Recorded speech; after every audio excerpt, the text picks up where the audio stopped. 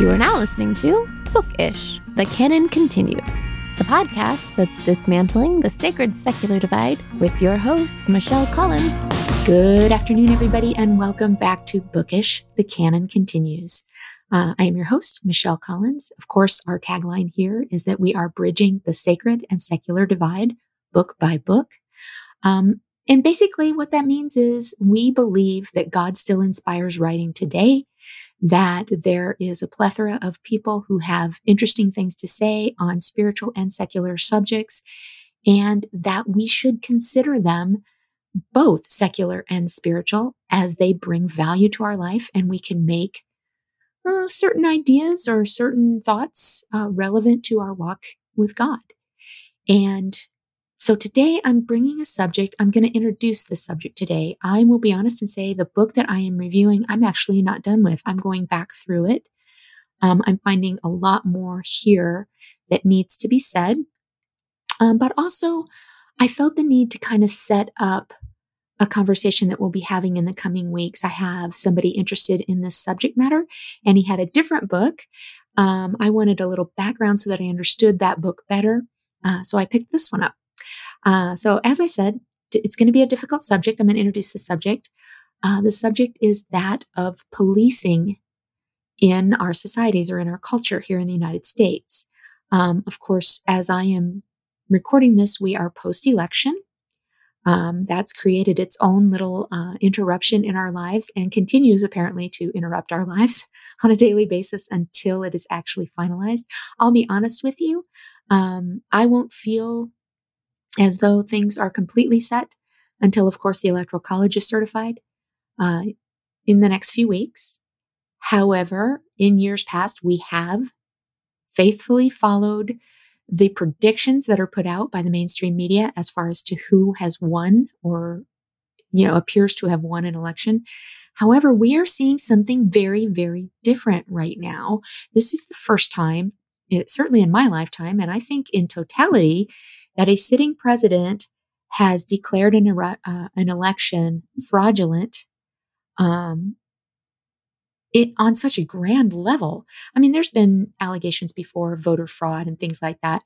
Typically, if you go and do the research, what you find is that it is an incredibly small percentage of votes that are problematic. Often that is a case of carelessness. There are those few cases where it is negligence based on ideology. However, that is very few and far between, and the overall occurrences is an incredibly small amount. So the idea that an election could be stolen, I'm using air quotes, or fraudulent in its entirety, I'm using air quotes again, seems almost unthinkable. I'm not quite sure how that would happen. But anyway, we are seeing that. We are hearing and seeing that in our society, of course, right now. Even going further after the certification of the Electoral College, I am positive that for many people, it will not be a completed process until the inauguration of the next president, which at this point, based on all of the information that's out there and pertinent, is Joe Biden.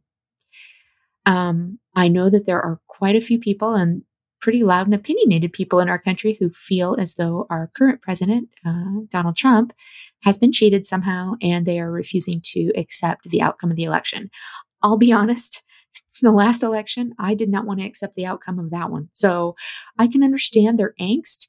However, I just know for myself anyway, at that time, I never even thought for a moment that there was any kind of grand scale fraud that allowed for that presidency to materialize. So that being said, I'm sure you can probably guess where my leanings are. I will be honest with you. I did not get to vote in this election. I was deeply upset by that.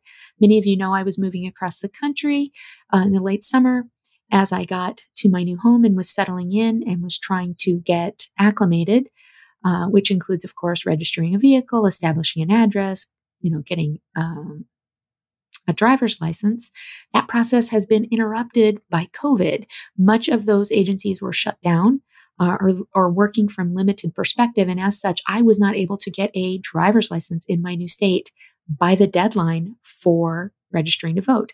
So, and I'll even be more honest and say, I wondered then if that meant I could still vote in California. But as I wasn't living there anymore, I didn't want to take that risk. I didn't want to make a mistake. And it would have been an ignorant mistake because I just honestly didn't know if that was okay or not. So I was very disappointed I did not get to vote in this election. But even though I didn't, I am, of course, somebody that is a citizen of this country. I have to abide by that election, regardless of my comfort levels with it or not. And the same is true for everybody. I only bring up the election. I know I kind of droned on there for a minute, but I only bring up the election because I feel that much of the rhetoric surrounding our political environment has created a lot of feelings, emotions or viewpoints around the ideas of policing. Of course, we've had a lot of unrest over the summer and into the fall in our country as it pertains to racial profiling, police violence, things of this nature. And as such, it necessitates and invites a deeper discussion on the subject matter. I think it's very easy for all of us to create, a conversation in our own mind that pretty much follows what we already think or believe. And so I feel very, very strongly that we have to step outside of what we think and what we know, and we have to investigate. And so because of that, I am looking at this idea of policing because I've heard the emotional rhetoric. We need to get rid of police officers. In moments of frustration, I've probably felt that way when I've watched what the outcome has been in our societies and in our communities. Do I think that's realistic? I don't know. Honestly, my knee-jerk reaction is that is not realistic. I also question, and I will bring this up as I go through the bigger points of this book. I don't know if we are at a place where we can turn this around anymore. I don't know if we have progressed too far down a certain road that we have left ourselves out of options, so to speak. I also feel that this subject matter has a larger audience, if you will, or subject matter, if you will, in the ideas of violence. We are very much a society that centers on violence. Just look at our budget for the military. And for those of you that don't know, I am former military. I served our country in the United States Marine Corps. I swore an oath to the Constitution of this country. I believe in the Constitution of this country. And I feel, though, in spite of that we have militarized much of our viewpoints as it pertains to societies and communities and the ways in which we function and put those things out there. We're coming from that viewpoint. So with that in mind, again, this is an overview of a topic. I'm going to be pretty broad in general. I'm going to cite some studies, some statistics, if I can get my mouth to work today, and kind of bring up some ideals. And then, of course, this will be a subject that we will examine a little deeper in the coming weeks in another episode. So the book that I am looking at today is not the book that I'm talking about we'll be doing in a few weeks, but this book is called The End of Policing. It's by Alex S. Vitale, Vitale. I hope I'm pronouncing it correctly. I'm probably not, but that's how it's spelled. Alex is a professor of sociology and the coordinator of Policing and Social Justice Project at Brooklyn College. His writings, he apparently writes on the subject quite often. He's appeared in the New York Times, New York Daily News, USA Today, The Nation, and Vice News. I think it's imperative that on this subject matter, we listen to those in the sociological field as they are studying culture and societies and communities, often at a macro level, but even further. And he does bring up this subject in the book. I believe that we have to include in the subject those people working in the mental health profession, because much of what we are seeing has to have that voice associated with it in order to combat any kind of military or militaristic, I guess is the word I'm trying to use,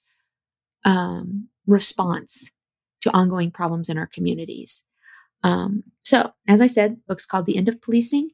I wanted to read you a little bit of the beginning because I really feel as though it sets the stage and it kind of sets the tone as to the seriousness of this subject matter. So I'm gonna read you a small amount of this first chapter. Tamir Rice and John Crawford were both shot to death in Ohio because an officer's first instinct was to shoot. Anthony Hill outside Atlanta, Antonio Zambrano Montes in Pasco, California, and Jason Harris in Dallas were all shot to death by police who misunderstood their mental illnesses. As I mentioned, mental illness should be a part of this conversation. Oscar Grant in Oakland, Akai Gurley in Brooklyn, and Eric Harris in Tulsa were all shot by mistake, that's in quotes, because officers didn't use enough care in handling their weapons. North Charleston, South Carolina police officer Michael Slager shot Walter Scott in the back for fleeing a traffic stop and potential arrest for missed child support. That's astounding to me, by the way. That's my own commentary there. But he then went on to plant evidence on him as part of a cover-up, which was backed up by other officers. On Staten Island, Eric Garner was killed in part because of an overly aggressive police response to his allegedly selling loose cigarettes. The recent killings of so many unarmed Black men by police in so many different circumstances have pushed the issue of police reform onto the national agenda in a way not seen in over a generation. Now, of course, he is referencing back to the civil rights era, in which there was quite a few issues with protesting in response to those protests, often being violent responses. So he's saying this is the first in over a generation, because I think for most people, we have assumed, I certainly have grown up not giving this much thought, in all honesty, we have assumed that the issues of racial segregation have been settled, that for the most part, the difficulties with racial segregation have been solved, and that those minorities living in minority communities are receiving justice. They're receiving the same advantages or opportunities that the rest of us in America expect or experience. The reality, however, is that's just not true. And we know this if we're listening to the voices associated with the discussion. Primarily those voices of those who live in those communities, those who are experiencing what those communities have to offer and the response to those communities. We have to listen to those voices. I realize that there are minority voices in a more conservative perspective that say it has gotten better. And I think they're right. I think more people now of minority status are attending school than probably ever before. I think there's a lot more opportunity based on that education for people of color. However, to say that levels the playing field is erroneous, because that is not the reality or the experience of the majority of people living in minority communities. And so we have to start asking these questions. We have to start saying, what are the issues that our country is facing? What are the issues that are most prevalent on the hearts of the citizens of this country, and specifically those communities or individuals of minority status? Because they have a voice and we need to listen to it. And we've not done a very good job historically in doing so. So this book, of course, he wants to challenge the idea that policing as we experience it now is okay. And he goes into some ideas about what we could do, the things that have been attempted in this process. And he brings up a lot of things. He begins in this first chapter talking about reforms. He says, any effort to make policing more just must address the problems of excessive force, over-policing, and disrespect for the public. Now, that's a hard pill to swallow. And I of course, have quite a few acquaintances and several friends who are in law enforcement. And I think that they would vehemently disagree with that They are only responding in kind. And to some degree, that may be true. And that was my point in saying, have we gone too far in a certain direction to actually make a concerted effort to change and have it be successful? That is what they're seeing on a daily basis. And so I think that from their viewpoint, they're saying this must be the response. But we have to look outside of that. Change comes through being uncomfortable sometimes. And so we have to start being a little more uncomfortable with what we are discussing and our ideas in how to repair or fix those issues. One of the first things he, of course, brings up is training. In many of these cases, particularly with the gentleman that was who was selling loose cigarettes, one of the things that evolved out of that was a change in the training of the police officers in that area. And so it sounds as though, oh, we're doing this training program, we're changing how we're doing this, and it's going to be better.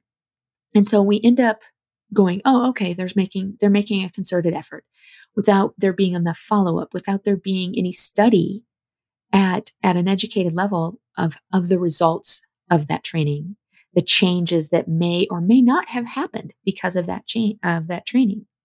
So, of course, training in this gentleman, in the author's opinion, ignores two important factors in the death of the gentleman that was selling loose cigarettes. The first is that the officers had a casual disregard for his well-being. We saw this play out because, of course, this book was written prior to George Floyd. And again, we saw the same kind of injury in which he was held down. There was very little concern given for his well-being, even though he was vocalizing that he was in distress. And so that's the author's point here. There's a casual disregard for the well-being of the person. And this gentleman had said, I can't breathe as well, just like George Floyd did. And there was a seemingly indifferent reaction to their lifelessness. There was no desire or attempt to ensure that that person was still living. Now, I know often that first responders are police officers. More so than paramedics or firefighters, if you will. And because of that, they are trained in life-saving procedures. So for them to completely disregard someone who is saying they're in distress, not check that person, and not perform any kind of life-saving measures to a person who has been discovered to be in distress is upsetting.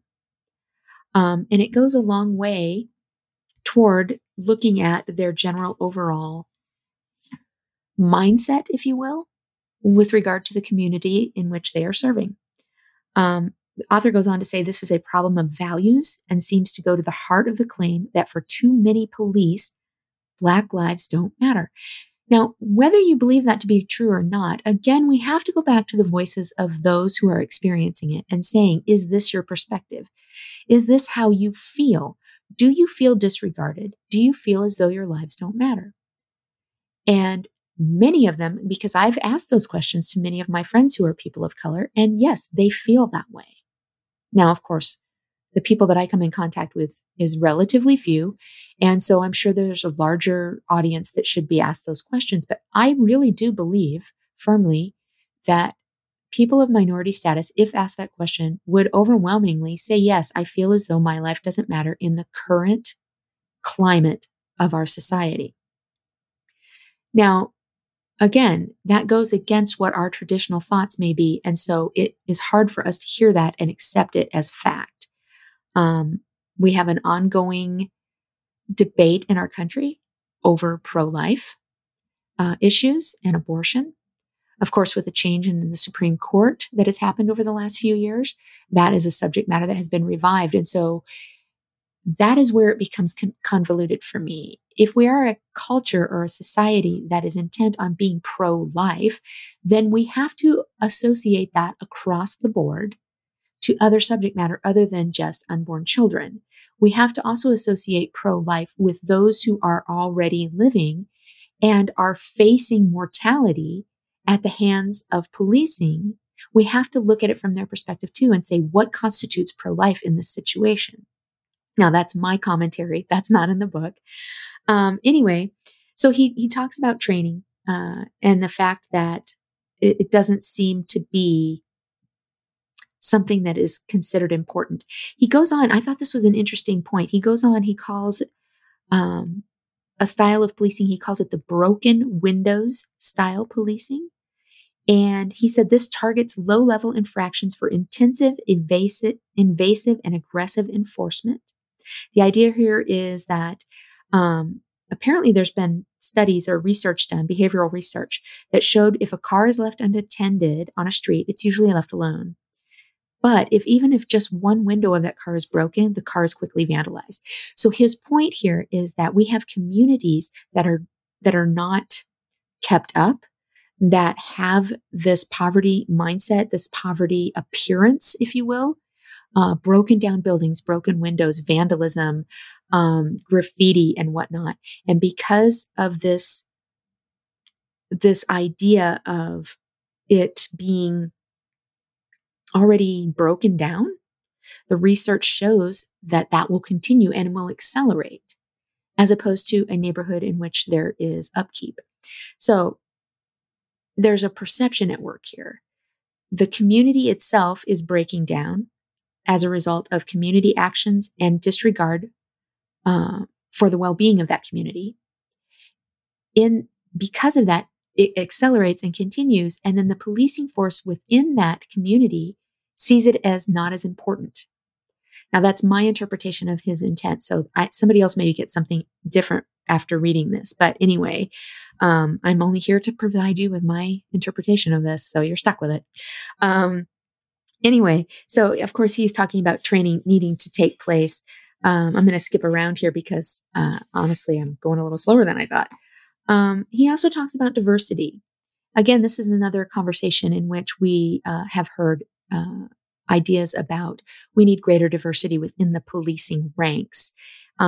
His contention is that diversity already exists within the policing ranks and actually falls pretty in line with the overall percentage of the population. So, for example, he's saying that 75% of the population is white, 72% is white, 75% of police nationally are white.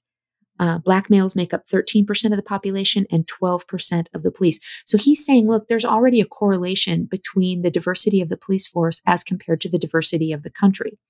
So that is not necessarily the problem, because the issue still is that if you have a greater preponderance of white officers, that's who you're going to see more of on the streets, even into the communities in which it is a greater preponderance of people of color.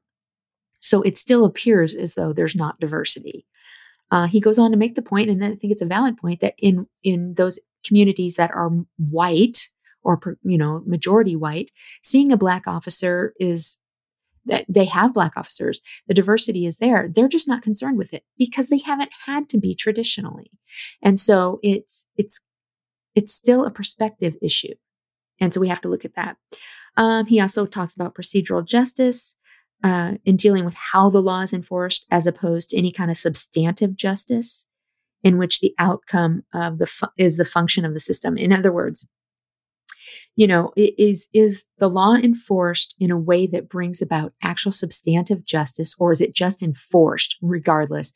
There's no gray, if you will. It's all black and white, and no pun intended there, but that's what it is. It's all black and white. There's no gray associated with a circumstance. It's the law is the law. We define the law based on this way, and as such, we police according to that without knowing circumstances. And that, of course, can lead to a lot of problematic misunderstandings. One of the things that he does bring up is community policing. Everyone likes the idea of a neighborhood police officer who knows and respects the community. But according to him, this is a mythic understanding of the history and nature of urban policing. So while we need police to follow the law and be restrained in their use of force, we can't expect them to be significantly more friendly than they are, given the current role in society. I think that's realistic. We have to really, Barney Fife isn't patrolling the streets. We don't live in Mayberry. And so we do have to look at this from a very realistic perspective. He does go into enhanced accountability. In other words, like independent prosecutors that are looking at the circumstances of cases and saying, is there more going on here? Federal intervention. Many advocates have called, on the idea that the federal government needs to be more involved in holding the local police accountable and investigating systematic policies and practices. I kind of agree with that. I really feel like that should be the case. Certainly within states, that the governing powers of the state at the governor level, at the state and, Senate and House level, they should be looking at those things to ensure that the citizens under their care are enjoying their civil rights. Another thing he brings up, of course, is body cameras. We've already seen problematic issues with body cameras. The idea, of course, being that there is a greater amount of accountability based on us being able to see what is happening from the officer's purview. However, this, of course, does not take into account misfunctioning equipment first and foremost, but certainly humans who decide to turn those off. And so that's a problem. That's something we have to look at. So he does bring up this subject matter. He also and this is all in the first chapter. That's why I'm saying this is a very large subject matter. He also does bring up the idea of alternatives. Of course, one that we have heard shouted from the rooftops, especially since the summer, is disarming the police. Now, I think that there are people that probably say disarm the police and mean that in totality. But the greater majority of people that I've spoken with, that I've read articles on and books that I've read, has been around this idea of we need to disarm the police from being a military presence. Certainly no one is saying they shouldn't have guns, or I should say relatively few people are saying they shouldn't have guns. What they're saying is that the departmental budgets of police departments in our country is unusually high and often includes funds for military grade weapons and response teams rather than things that are more realistic for the everyday policing of a community. The reality is people are going to behave the way they are treated. So if we treat them as though they are part of a third world country with this very large military presence, that's what they're going to be. That's what is going to be seen. So we have to be careful. So this idea of disarming the police actually goes back to the idea of lowering the amount of money that is pervasive in the departments for the proliferation of military style weapons. Also, we all have watched television shows. I think that's probably part of the problem, in my honest opinion, is that we have a perspective of what's really happening based on what we watch on TV. And so, of course, we've seen SWAT teams and things like that. Well, there's been an increase in those kind of policing departments, which, of course, is very militaristic. He goes on to say that more than anything, what we really need is to rethink the role of police in our societies. The origin and the function of police are intimately tied to the management of inequalities of race and class, the suppression of workers, and the tight surveillance and micromanagement of Black and brown lives have always been at the center of policing. Again, that's going to be disagreed with stringently by some areas of our society because there is still the element of racial tension and racial stereotypes, discrimination. As much as we like to think that we are post-racist in this country, we are not. Honestly, in the last few years, we've seen much more instances of it. It has become more prolific or prevalent, obviously, and noticeable. And so we do have to recognize that any of these changes or these reforms are going to be seen as negatives from a certain sector of our society. But what works overall? That's what we have to look at. So that's all in the first chapter. As I said, he really gets pretty in depth on a lot of things. I'm going to skip ahead because, as I said, I want to be mindful of time. But one of the areas that I thought was very interesting is that he brings up and he defines this or names it the school to prison pipeline. And he goes into a discussion on school resource officers, but I'm going to read the first little bit here for you. He says, in 2005, 3 police officers in Florida forcibly arrested a 5-year-old African-American girl for misbehaving in school. See, now I'm not sure who would look at that and say that that's okay. In all honesty, we're talking about a 5-year-old child. That seems to me to be an overreach of policing. Certainly 5-year-olds don't need to be arrested. They may need some counseling. They may need discipline, but to arrest a 5-year-old because she was misbehaving, apparently it was captured on video. Singer and civil rights activist Harry Belafonte, like most others, was appalled by what he saw and initiated a campaign to train the next generation of civil rights activists, the Gathering for Justice, which in turn created the Justice League. And I bring this up because that is an important force in the Black Lives Matter movement. Now, for many people, hearing the term Black Lives Matter is an automatic turnoff because it has been politicized into an organization that we have labeled as terroristic. Nothing can be further from the truth. While there are, I'm certain, within the Black Lives Matter movement, people who do believe very militaristic, cannot get my mouth to work today. The greater preponderance of the people involved in that movement are about changes to society that allow for greater equality of people of color or for people of color. But I brought that up because I think that's at the core of that group's demands is a call to end the criminalization of young people in school. That's important in our inner cities, incredibly important. So again, he goes into a discussion on the school resource officers and how that came about, traces back to the 1950s. And as we have seen, because we've had a greater preponderance of school shootings in recent years, of course, having a police presence on campuses has become more prevalent and more accepted. I don't believe that my children ever attended a school in which there was a police presence on campus, although maybe I'm wrong. And it may have been a school resource officer because I think they were doing the DARE program, of course, if many of you are familiar with that, in which it was a drug and alcohol, educational program within the schools and within a lot of schools. And so I think that maybe they had been associated with that, but certainly my children never grew up in a place where that was a real part of their day. There was no metal detectors to walk into their schools. However, that's a reality for a lot of kids in our society, that is their everyday experience in school. Now, of course, many kids are at home right now because of COVID, but those metal detectors are still sitting there. Of course, we've had those great major school shootings like Columbine that have created this mindset or this need that we have to have armed police presence on campus to protect students. Even as recent as just a year ago, I remember hearing arguments that teachers should actually be armed. I disagree with that. I don't want a teacher having to think about that while they're teaching my children. And I think that there are other ways of handling it. So, as I said, he goes into the school to prison pipeline.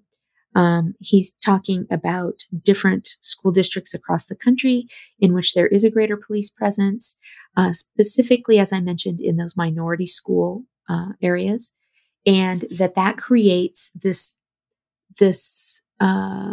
environment or atmosphere that becomes the norm for those children attending those schools, to have that overseer mentality around them all the time. He also makes the point that there has been an overall trend towards harsher punishments within school, driving the rise of mass incarceration. As soon as we start policing children to that level and criminalizing behavioral issues, we open the door for those behavioral issues to exacerbate and become more violent. And it's a cyclical thing at that point. It just goes on and on. The behavior becomes more violent. The response becomes more violent still. And before long, you have children who have grown up within this cycle, who are now perpetuating the cycle into adulthood and then ending up in prison. Back in 1994, President Bill Clinton signed into law is called the Gun-Free Schools Act, which ushered in a zero-tolerance school discipline policy. It followed that legislatures and school administrators embraced a raft of harsh disciplinary codes, placing surveillance systems, metal detectors, and huge numbers of police in school.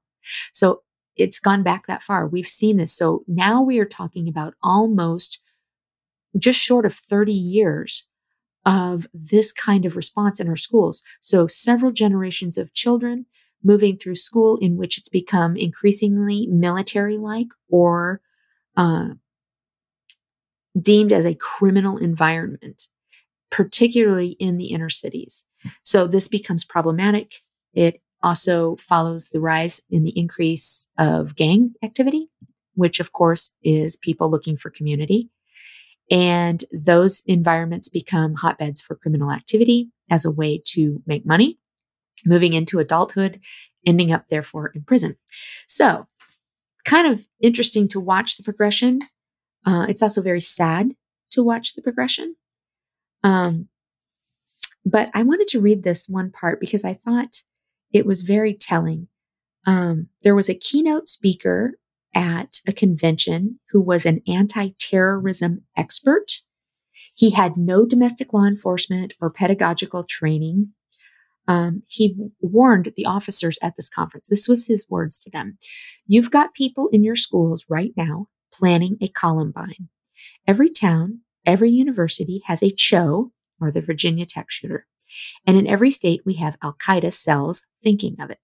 Every school is a possible target of attack. You've got to be a one-man fighting force. You got to have enough guns and ammunition and body armor to stay alive. You should be walking around in school every day in complete tactical equipment with semi-automatic weapons and 5 rounds of ammo. You can no longer afford to think of yourselves as peace officers. You must think of yourselves as soldiers at war, because we're going to ask you to act like soldiers. Yeah, that's a problem. He's talking about our schools where our children are. He's talking about arming men and telling them that their job is no longer to keep the peace, but that they are to go on the offensive and to be soldiers. So that's the mindset that permeated the school policing ideas. In 2010, the Southern Poverty Law Center filed a class action lawsuit against the Birmingham, Alabama schools, claiming that they were systematically using excessive force.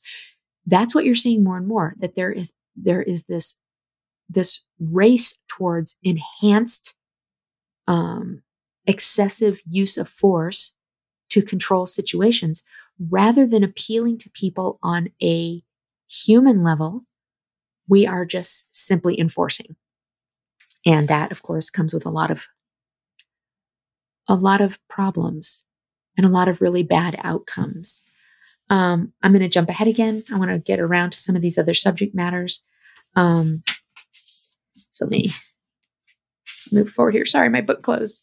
I want to talk a little bit about mental health, because I really feel like that's very, very important in this conversation. I'm going to read again. One of the most tragic developments in policing in the last 40 years has been the massive expansion of their role in managing people with mental illnesses and other psychiatric disabilities. The police have always had to deal with mentally ill individuals whose behavior are criminal or create a substantial public nuisance. With the massive deterioration in mental health services, the scope and number of these interactions have changed. The police are often the main agency engaged in both emergency and ongoing management of segments of this population. Ongoing management has been turned over to police officers who are not trained in this field, rather than mental health providers. We have done a disservice in our culture, in our society, by devaluing people with mental health issues and saying that they're just criminal. I know quite a few mental health providers who are working tirelessly with people that are now in homeless state because they're mentally ill. And yet we just often as citizens see them as a nuisance, as problematic, as criminals, and in need of being policed. With psychoactive drugs, that brought like increased independence for many people in recent decades. But a lot of them are not capable or are not willing to maintain a pharmacological treatment. So that creates an issue. U.S. police officers kill hundreds of people with mental illness every year, according to account by The Guardian. The Treatment Advocacy Center reviewed the literature on fatal police encounters and estimates that 1 in every 4 police killings is of a person with a mental illness, meaning that they are 16 times more likely to be killed by police than any other people group. And I wanted to read a few of these for you. They're terribly sad, but we have to recognize the scope of what we're talking about. In August 2014, and I cannot pronounce this gentleman's name, Kaijim Powell was clearly mentally distraught and had a knife. Officers arrived on the scene and yelled commands at him from dozens of feet away. When Powell took a few steps towards him, they shot him to death.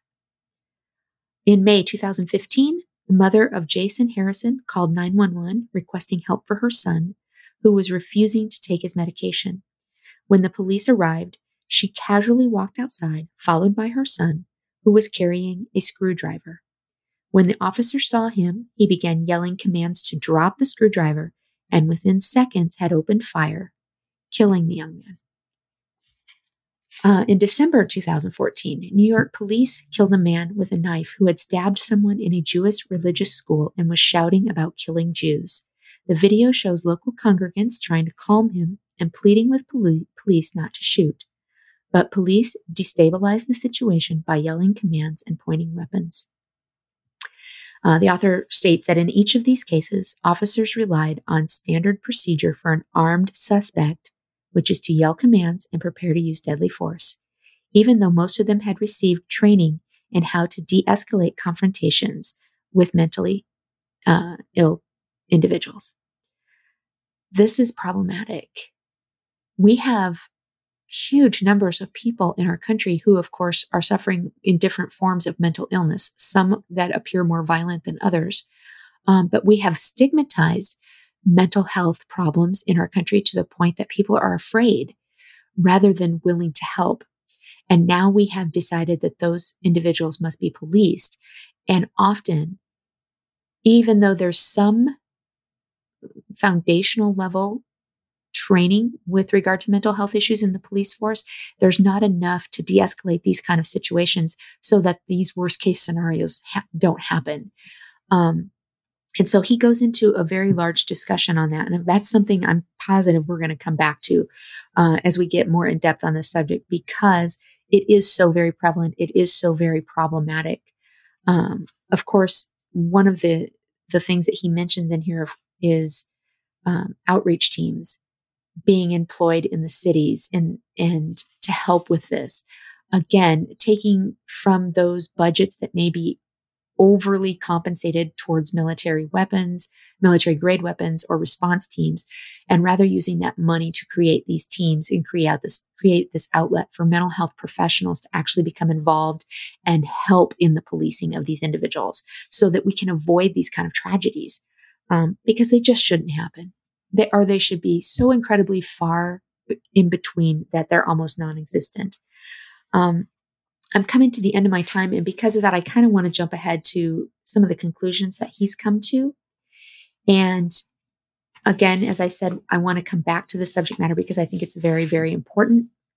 So some of his conclusions: people adapt their behavior to a dysfunctional environment where unemployment, violence, and entrenched poverty are the norm.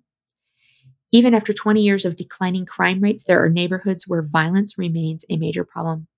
These areas are almost all extremely poor, racially segregated, and geographically and socially isolated.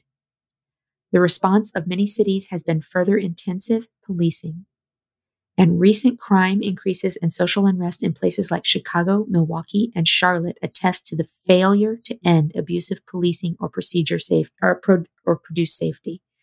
The most segregated and racially unequal cities in the country are the most violent. There's a reason. We have to start addressing those reasons. We can't keep slapping Band-Aids on societal issues and saying that we're making headway. We have to start getting down to the root issues of these problems and developing solutions that are based on that. The Black Youth Project in Chicago envisions a program for economic development that would substantially improve the lives of people in high crime communities as an alternative to relying on police and prisons. That's the stuff we have to get behind. We have to start putting money in those areas.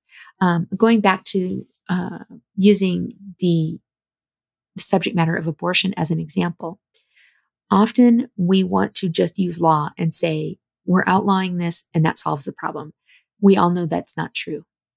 But addressing those core issues that are the reason women seek out abortions, that is where we should be focusing our time. So we should be looking at healthcare. We should be looking at living conditions. We should be looking at spousal support and child support situations, those things in which women feel helpless and end up seeking the solution. That is how we actually lower those things. So as it pertains to this subject matter, again, all of that was my opinion, but as it pertains to this subject matter, we have to start looking at circumstances from a different perspective. We have to start looking at them and saying, what are some out of the box ways that we can start addressing these issues that don't just rely on how we train our police officers.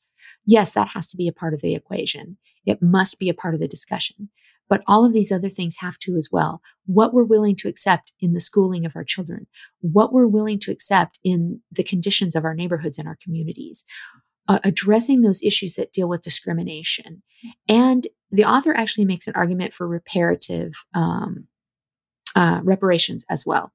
That's another subject matter that I actually don't know very much about. And on the surface level, I go, how would that work?